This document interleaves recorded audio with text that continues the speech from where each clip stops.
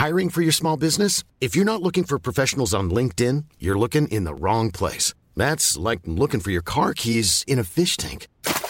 LinkedIn helps you hire professionals you can't find anywhere else, even those who aren't actively searching for a new job but might be open to the perfect role. In a given month, over 70% of LinkedIn users don't even visit other leading job sites. So start looking in the right place. With LinkedIn, you can hire professionals like a professional. Post your free job on linkedin.com/people today.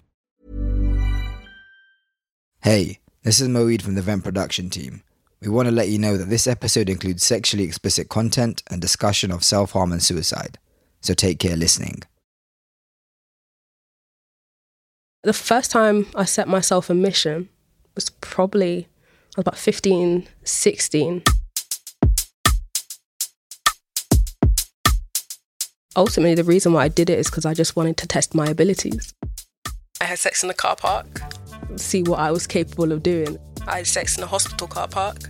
If I was able to make someone like me, or I had sex on the golf course to make someone come. I gave someone head in a car park. I gave someone head in a car. There's so many different reasons why I would do it. I fingered someone at school. I said I took someone's virginity. That was probably the biggest mission. It was just to try and see how far I could push someone else. And obviously I wasn't forcing anyone, but just to see how far would they go if I asked them to do it. My name is Elle. I'm 20 years old. A mission is a sexual adventure. What can I do with someone else, or even do with myself, to kind of push my own sexuality and see what I wanted, what I didn't like, what I did. To really kind of experiment with other people to see what they liked about me.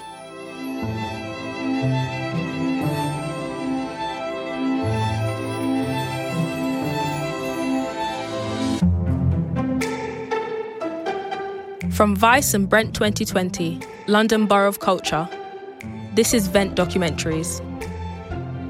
Young people from one London borough telling you the stories we care about. This is Series 2, where we're talking about love.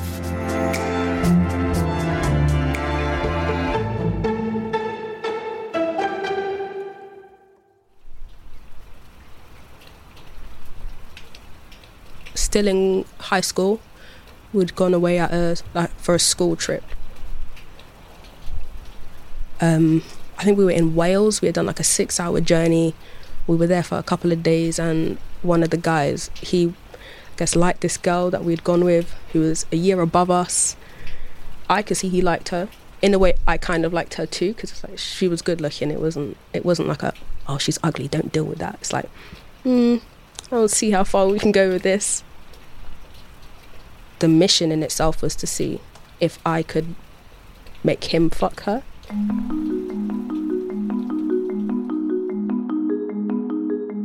How I convinced him to do it is, you know when you kind of make someone see the benefits of doing something, it's like, but you're going to lose your virginity. Like, it's going to be fun. Like, don't be scared. Don't be a pussy. Like, you can fuck someone who you want to fuck. I'm just going to help you do it. Ultimately, I was there when they had sex, and I was telling him what to do whilst they were having sex in the tent, and they were doing what they were doing. I was in there kind of whispering, like, stick it there, slap her, kiss her there. Because I think from then it was kind of experience with, like, not watching porn, but I'd seen it, or I'd kind of known what sex was about, what you needed to do to kind of make a girl come. Also with the fact that I was a girl, I'd know what I would have liked if I was in that situation. It was like watching porn, just less elegant. It was more awkward, more, oh, move your leg, you're giving me a cramp or whatever, but yeah. I don't think I got enjoyment. I think it was really more power. It was more like, I can really talk someone into doing something. It kind of helps my self-esteem to be able to kind of control what they do and have that kind of like a puppet master, where I was like, if I said this or I said jump, you'd say how high. So I think it was more power. I enjoyed the power.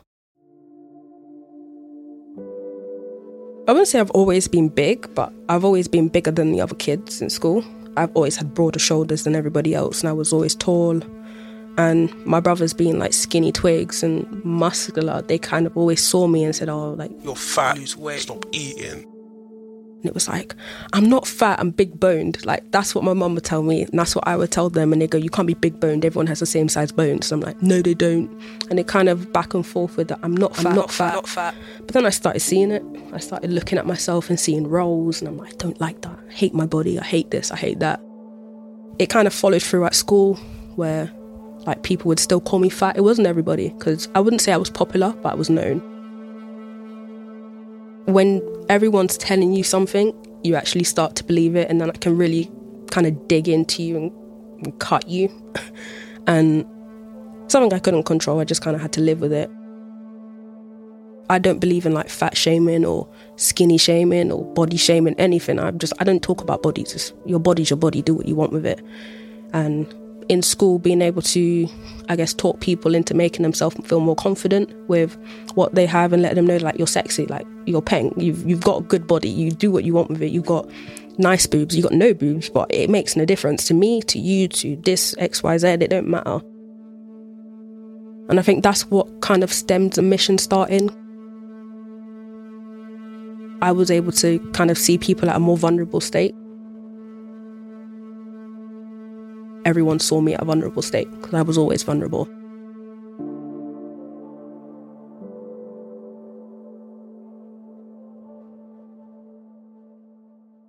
The first time the missions ever happened, it was like before I met her, before I started speaking to her.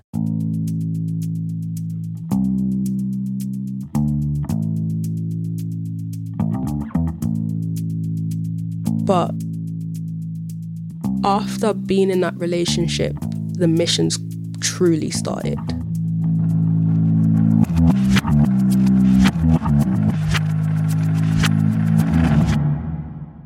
She's my first girlfriend. I wasn't happy in anything. I was just like, fuck everything. Everyone's a wanker. So that's when I kind of took to being online and making friends online and saying, if I can speak to someone else who doesn't live near me, doesn't go to my school, then maybe that will help me. I spoke to a lot of people. I spoke to people in America, in China, like all over the world. And I spoke to this one person, and she lived in like Surrey, and she was sad. Around that time, I was also sad, because I had like family stuff where your brother does this and they're in jail, or like your mum's not happy or whatever. And I was just like, I need someone to talk to that I don't know, like that isn't going to judge me, that isn't going to say, oh, your family's this or your house looks like that or whatever. I just wanted someone who had no connection to my area, didn't live in London. I was good. Yes, like we spoke, and I think it gave me comfort to be able to comfort her and to make her somewhat happy, or to kind of ease her pain a little bit. We started WhatsApping each other. We started being on the phone, having phone calls. She was one person I was comfortable with talking to and just sitting there in silence or anything. So we talked for maybe another like 3 or 4 months, and I just messaged her. I was like, do you want to be my girlfriend? It was a nice experience to kind of be like, well, I like you and I've been speaking to you for all this time, and you make me feel so comfortable and confident, and I have nothing to worry about. So it's only right that we're girlfriend and girlfriend. Maybe a month later, I think I was like, can I come and see you? She lived in Surrey. It was quite far. My mum helped me pay for a ticket to go down there. And we just walked and we talked, and it was kind of, it made sense why I liked this person, because how she was in person was the same way it was over the phone, or same way it was in text. Like, I was like, oh, I like this. You make me feel comfy, like you make me feel like I'm hugged all the time. So it was a good time of my life where I would say I was actually happy.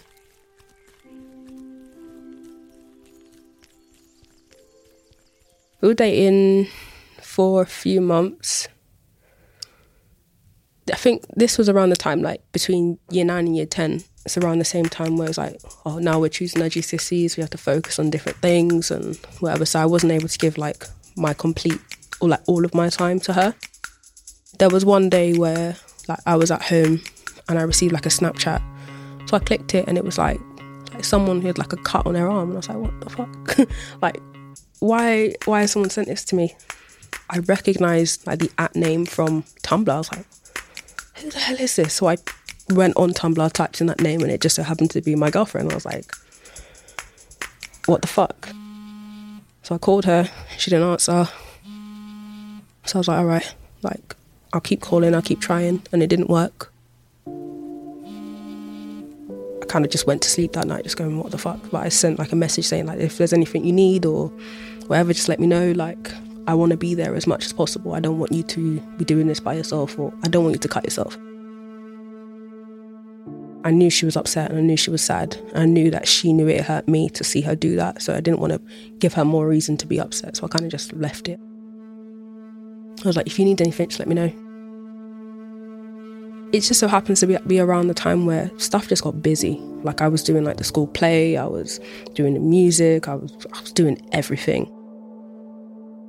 Now when I look back at it, I was just trying to keep myself busy rather than sit there and just think. Probably like a week later, like a couple of weeks, I don't know, I got like a message from my sister and I was like, why is she messaging me? She never talks to me. She doesn't like me.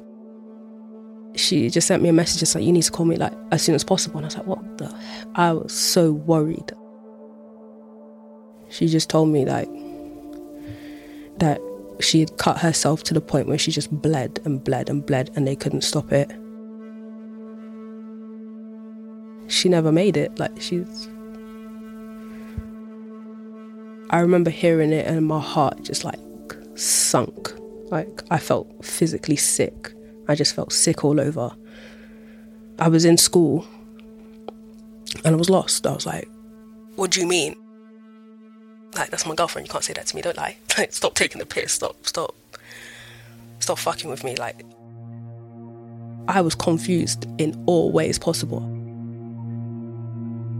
What does that mean then? She's like, she's not here, like, she's dead. And I was like, nah. Yeah, I took the bus home and I don't even know how I got home. Like, that day is like a blur now.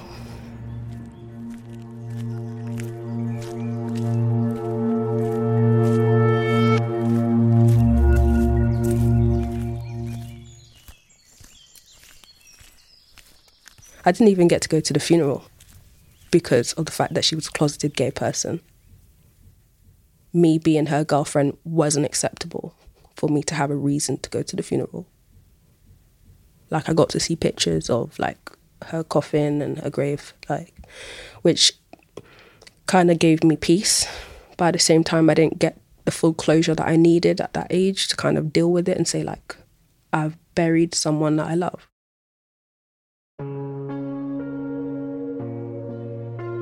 I haven't been able to complete or finish loving someone the way I wanted to, or the first person I've loved, the first person I've let in, and this has happened. Fuck that. Fuck doing that again. Fuck experiencing that.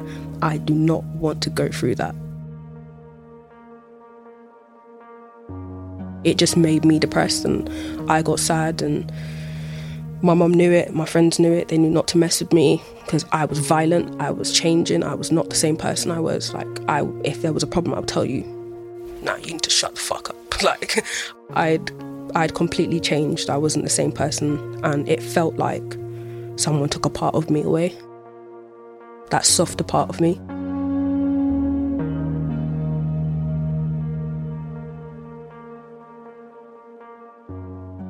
After I went through all of that trauma, I guess the missions they started, but they were, I guess, more intense than they were when I originally started it, when I was like 12, 13, whatever.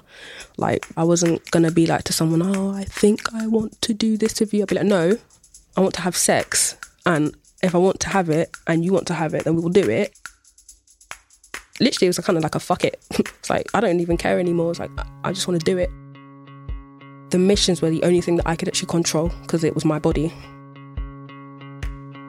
I wasn't hoeing around, I wasn't being a slut, but if I wanted to have sex, didn't really care who it was. Like, as long as it was consensual and they wanted it too, then I'd do it. If I never built that relationship, I never had to worry about them doing something stupid. That's not my business. Do what you want to do. I'm not your wife. I'm not your mother. I'm not your girlfriend. I'm just Elle. I'm just doing what I want to do.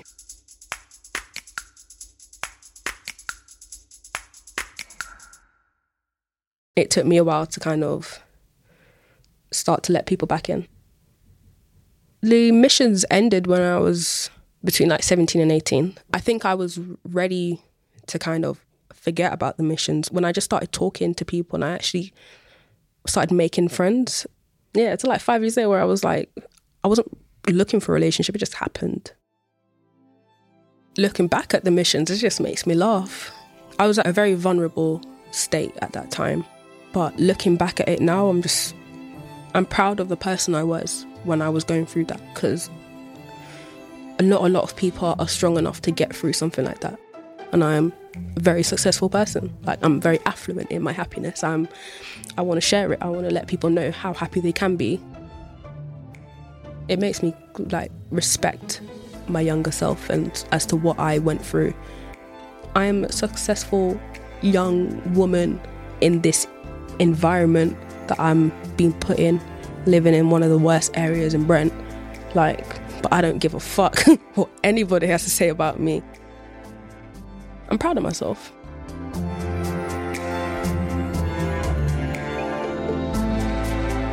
Thank you for listening to Vent Documentaries. I'm Elle. Vent Documentaries are produced by Jess Lawson and Ali Adlington, with help from Amelia Gill, Moeed Majid and Kamaya Shea. Our music is from WMP Studios. Vent is a collaboration between Vice and Brent 2020, London Borough of Culture.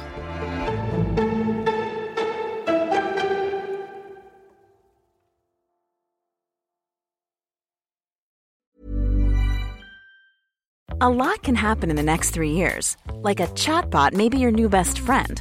But what won't change? Needing health insurance. United Healthcare Tri-Term Medical Plans are available for these changing times. Underwritten by Golden Rule Insurance Company, they offer budget-friendly, flexible coverage for people who are in between jobs or missed open enrollment. The plans last nearly 3 years in some states, with access to a nationwide network of doctors and hospitals. So for whatever tomorrow brings, United Healthcare Tri-Term Medical Plans may be for you. Learn more at uh1.com.